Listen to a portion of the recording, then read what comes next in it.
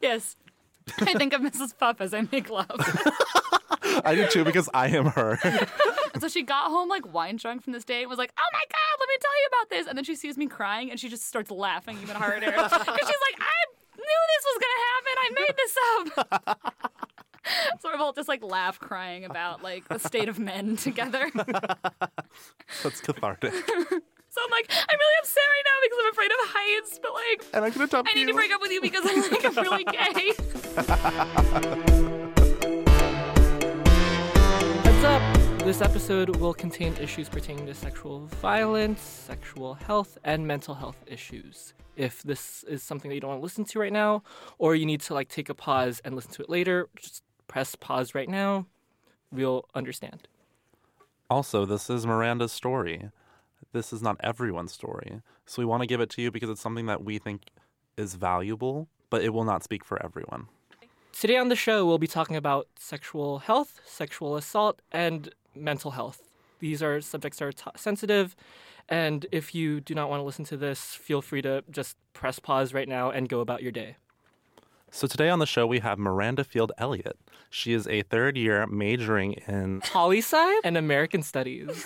She has done a lot of great work relating to sexual violence and survivorship and advocating for those communities. So we're really happy to have her on the show today. So can you tell me a little bit about the work you've been doing surrounding sexual violence on this campus? Yes, absolutely. So I have worked in the ASUC Sexual Violence Commission, where we did a lot of policy work as well as activism. So we did some large-scale protests. We did a lot of meetings with administrators to talk about actual tangible ways to make the policy more helpful to survivors. And then this year, I'm an ASUC Senator, where I also meet a lot with administrators. And then I've also done a lot of survivor-centric programming and that sort of thing. So why do you think administrators don't fucking make this a priority? Because it keeps popping up on our damn campus. Yeah. So we're actually, the answer to that question keeps evolving. Because, I mean, a few years ago, it was because it was under the rug and because there wasn't attention drawn to it and because they didn't want, campus administrators don't want their institutions to look like it's a problem because that's a problem for getting students to come.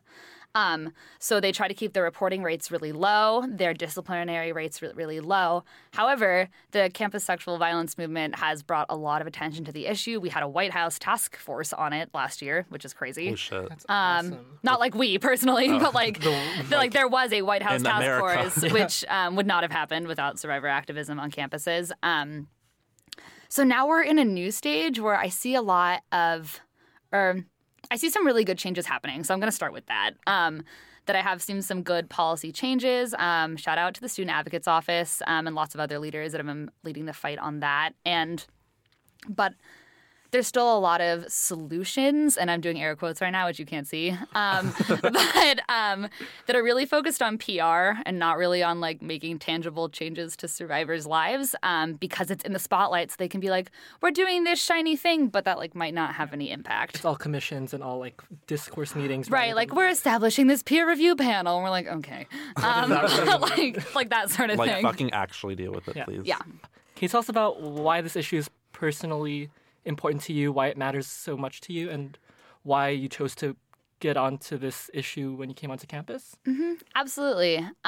So when I initially started working on it, I didn't quite like fully grasp my personal connection to it. I just felt like a pull to do this work, and that felt very innate within me and like something I had to do. And then down the line through that work, I realized that I was a survivor myself, because that's how it can happen sometimes. And I had all these memories come back to me that I had repressed, and realized that like, oh, duh, that's why I like choose to do this work that is hard and challenging and often you don't get what you want very often. But yeah, so it definitely came from a personal connection, but it was interesting to me that personal connection really didn't come about for a while until after I'd done that work. So you said that you realized this after doing this work. You realized you were having all these memories, all these feelings come up. Can you explain that process and this process of realization of what actually happened? Yeah. So I first want to say that I can only speak for myself and my own experiences, my own stories. I don't represent all survivors or all narratives of what it looks like to be a survivor.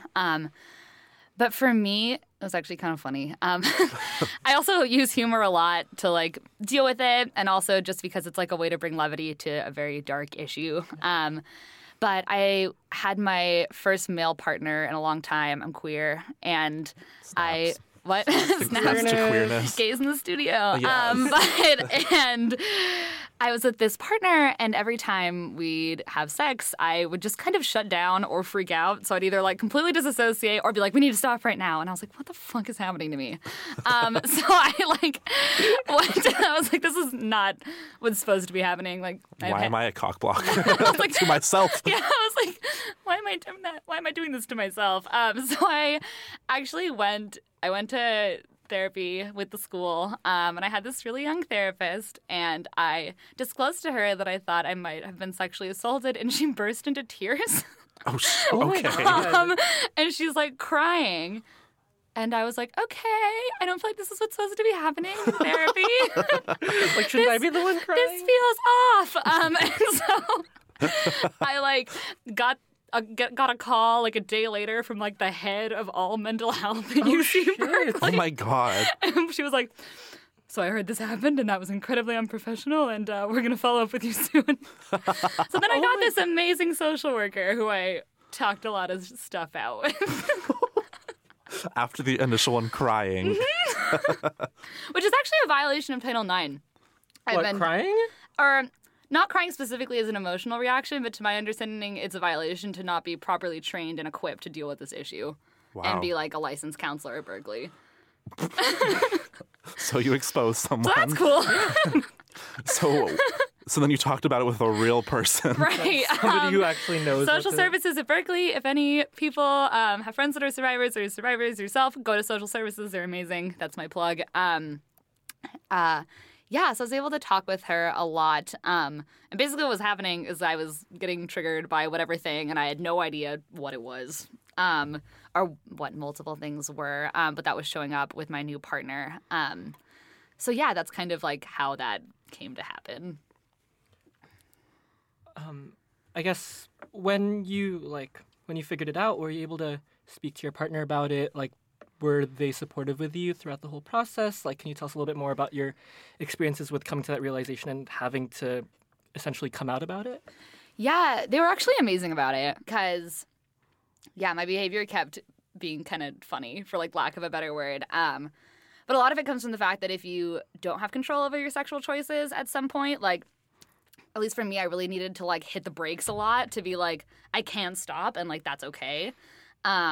So I did that a lot. But it was cool. We watched a lot of Bob's Burgers. Bob's Burgers and chill. That's Yeah. great. I need me a freak like that. Honestly. Yeah, so just being able to like very specific things like don't like hold me down at all, or like don't just like let me stop for a few minutes. And usually I would like be okay after a few minutes. But I think it's like for me it was like rerouting my brain to be like very intentionally that I can stop, and that's like fine. So I'm curious, like, how do you bring this up? Let's say in a hookup, is it something you feel like you're capable of doing, or is it just like too much? So I actually I talked to like a lot of my survivor friends about this, about like how far to go into like here's all this personal information I'm gonna throw at you right now. I'll sort of preface. I'm like 10 months free of men, and so it's been like a while. She's on a cleanse. And this You're issue, gonna get your year-long chip in a bit. Exactly. And this problem like rarely shows up with women and femmes, for me at least. But it's like the issue of being like, do I say like something happened at some point, or do I be like, so this is this whole story about me that happened, and here's like how I feel about it, da da da, and then they'd be like, wow, okay, that was a lot. So usually I've like gotten my like script down pretty well. That's just like, now I forgot it, which is like a really funny telling. Just saying something along the lines of like, hey, I've had experiences that like might lead me to want to go slow, or like, can you ask me for consent for like literally everything the first time, just because that like helps me stay in the moment, or something like that. I heard this like metaphor for consent, which I really like. that I'm going to steal. It's like buying a new car. So if you buy a new car and you like don't really know where it came from and you like don't really know anything about it, like at first you're going to drive really slow and you're going to like test the brakes and you're going to like test the blinkers and like do everything. But like the more you become accustomed to it, you can like still ask for consent for everything, but like maybe do so in a way that's like a little less nervous or like with some more comfortability, and you'll like know your partner's cues more. You get to hit the heavy pedal a little bit faster. Yeah, exactly. Hit the accelerator. Exactly. Like Big Toe, like SpongeBob. Yeah. Mrs. Puff. Yes. I think of Mrs. Puff as I make love. I do too, because I am her. I just blow up. I'm just like... Anyways, what are some like fun ways to ask for consent without being awkward? Because I'm so weird when I do it. Like, I need to be fucking trained how to do it as like a funny, sexy person. Yeah, so I use like, is this okay a lot, just because it's short and it like, people can usually like understand what you're asking is okay. Mm-hmm. Is this okay? Do you like this? People use a lot, or like a good one is like, do you like this? And then that's like a yes or no question. But if they say yes, if they say no, you stop. But if they say yes, you can be like, what would make it better? Because that's like an open-ended question and not just like a yes or no. Because I've heard some critiques of just being like, is this okay? Because like, what? Do you want your sex to be like, okay? Like it gets the point across and you are getting verbal consent. But it's not like an enthusiastic answer. Right. It's just yeah, it's fine. It's fine. 6 out of 10.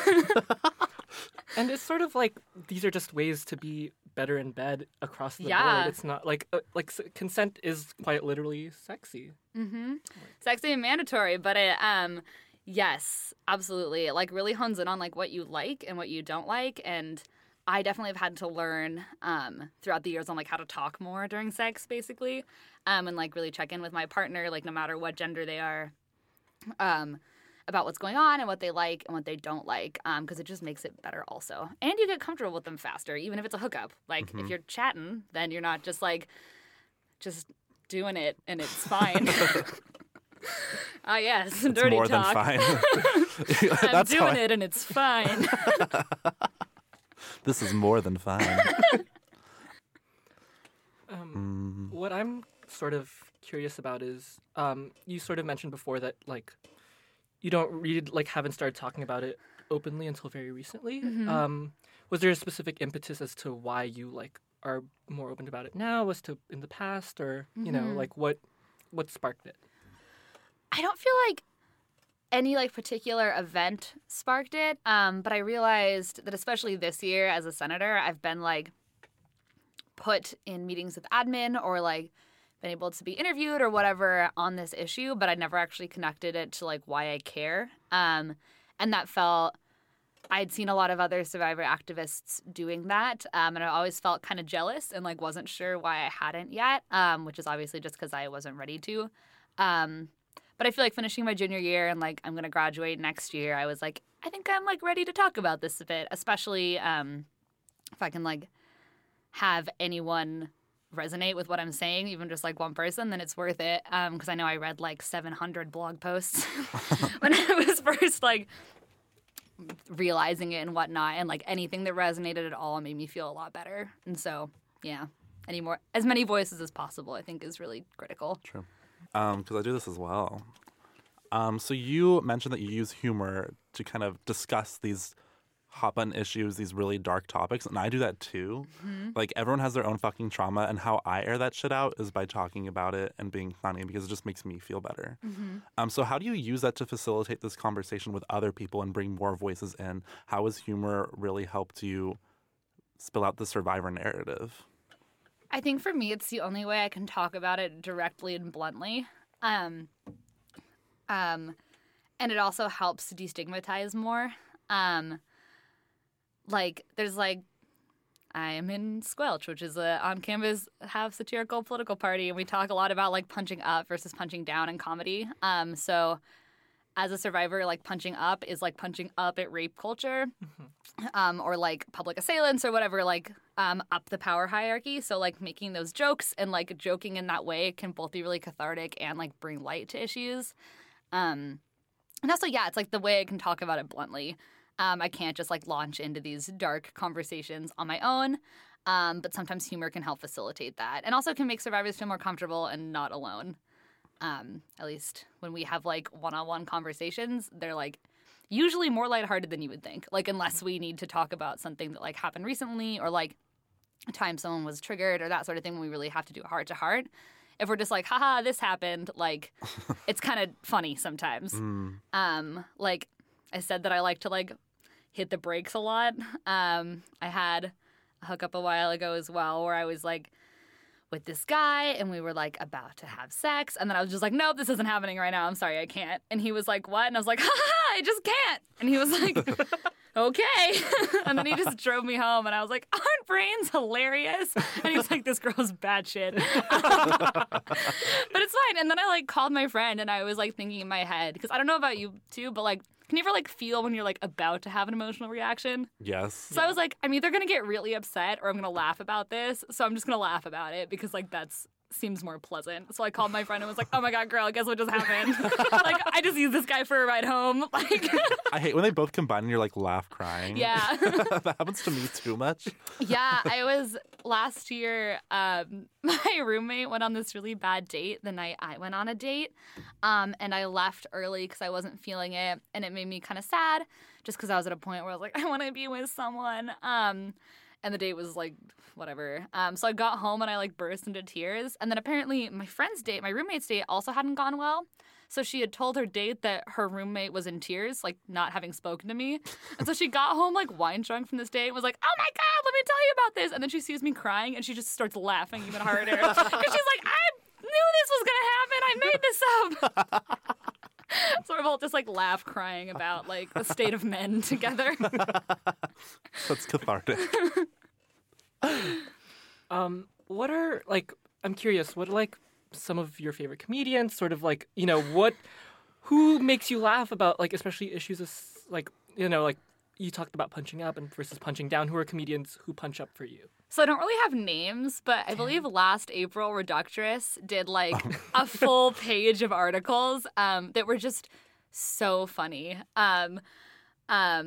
That were all like related to sexual violence. Like it was like amazing. Like this college rapist has so many beautiful Facebook statuses about rape culture and like stuff like that. It's like they went in and they did like that. 35 of them all on the same day. And it was like rather brilliant. I love Reductress. And then also like for media, I also like love watching TV about this. Like I'm like horrible to myself and will like watch the most triggering shit just because I think it like feels good to see stuff represented. So I like watched all of Jessica Jones in one night once. Oh my god! Did you watch it? That's literally about like an oppressor, right? Like yeah, if anyone hasn't watched Jessica Jones on Netflix, I was convinced I was going to write my whole thesis about it, and then I had to get like talked down because they're like, "You're going to Berkeley, like." You don't need to write your thesis about that. Yes, you should. But I also still might. We'll see. Please fucking do. I will read it. Whatever. That show is brilliant because it's about this. I'm gonna like butcher this because I haven't seen it in a year, but I'm waiting for the and new I like season. cried my way through it. Pull up the Wikipedia page. Yeah, on it. exactly. It's about this woman who was in a relationship with a guy named Kilgrave who can control people with his mind. And so throughout that relationship, they like had sex, which was assault because she couldn't consent. But there was like no violence or anything. And so I thought it was genius because it like one showed like the complexity of PTSD in her as a character, but also like hit you over the head that like she clearly couldn't consent. So it's like, I don't know. It's like it was so effective to me, and I like sobbed my way through it. I like called my partner at 4 a.m, and they were like, "What the fuck is happening to you right now?" And I was like, "I watched too much TV. Come over." Did your partner come over? Yeah, they Ubered to my apartment. That's a blessing. Like, oh wow! Like, I see you're really upset right now. Like. But it's really good. You should all watch it. It's just like don't amazing. watch it late at night if like that is triggering material to you. So how does being a survivor kind of manifest in relationships like intimately, not just sex itself, but also when you're in love with someone, I guess? So I think for me, there's like a lot of gender differential in this. This is like a complicated answer that I'm like still trying to suss out for myself. But because for me, for lack of like a less normative term, like for me, relationships with women, I don't really go in with any trauma or like any personal trauma aside from just like the complexity and like difficulty of like being a queer woman. And so those relationships are usually easier for me to not get really attached right away. And like be able to like maintain control over my thoughts and not obsess. But for men, it's very different. And what I've noticed is as soon as I like begin to like really trust a guy, then I like kind of go all in, and it's like I feel like my standards are really low for like emotional intelligence. I'm just dragging men in this whole episode.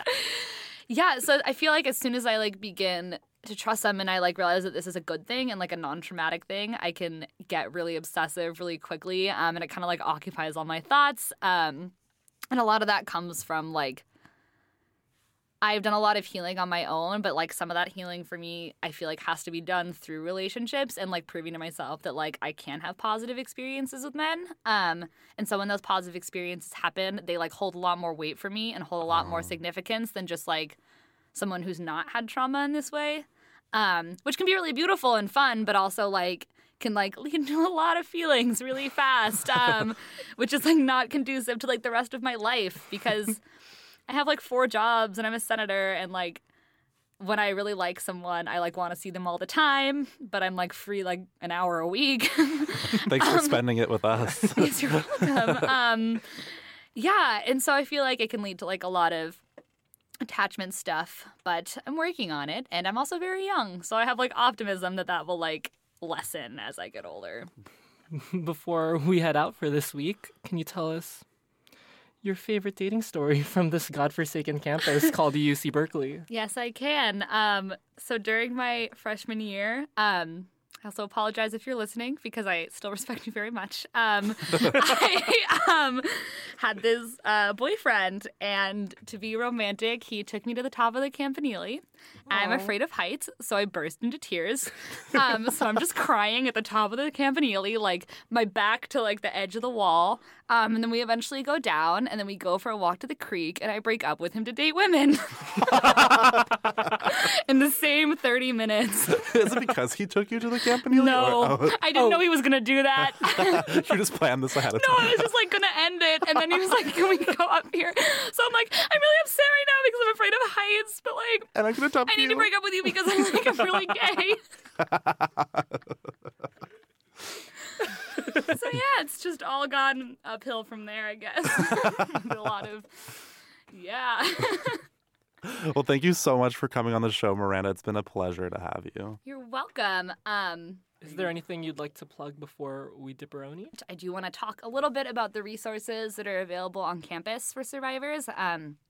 The main one is the Path to Care Center, which is really underutilized, but it's on the 3rd floor of Sproul. At the end of the hall, you can call the number on their website, and they provide comprehensive care to survivors anonymously and confidentially, which means that if you go talk to them, you can tell them whatever you want, and they can't be forced to testify on your behalf, either to school or to the police. So they will walk you through reporting if that's what you want, and if that's not what you want, they can set you up with a social worker or a counselor to talk with. And that is the number one place I would recommend to go, and I feel like a lot of people don't know that. They're amazing. You should go. Thank you to all of them for their awesome work. Amazing.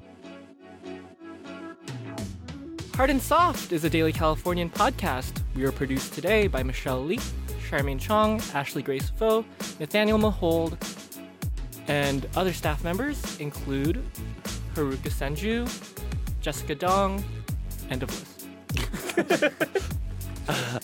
Follow us on all social networks at Hard and Soft Pod, please, and like our shit. Give us a 5-star rating on iTunes too. That means a lot. That'll make me wet. Love you. Bye. Bye.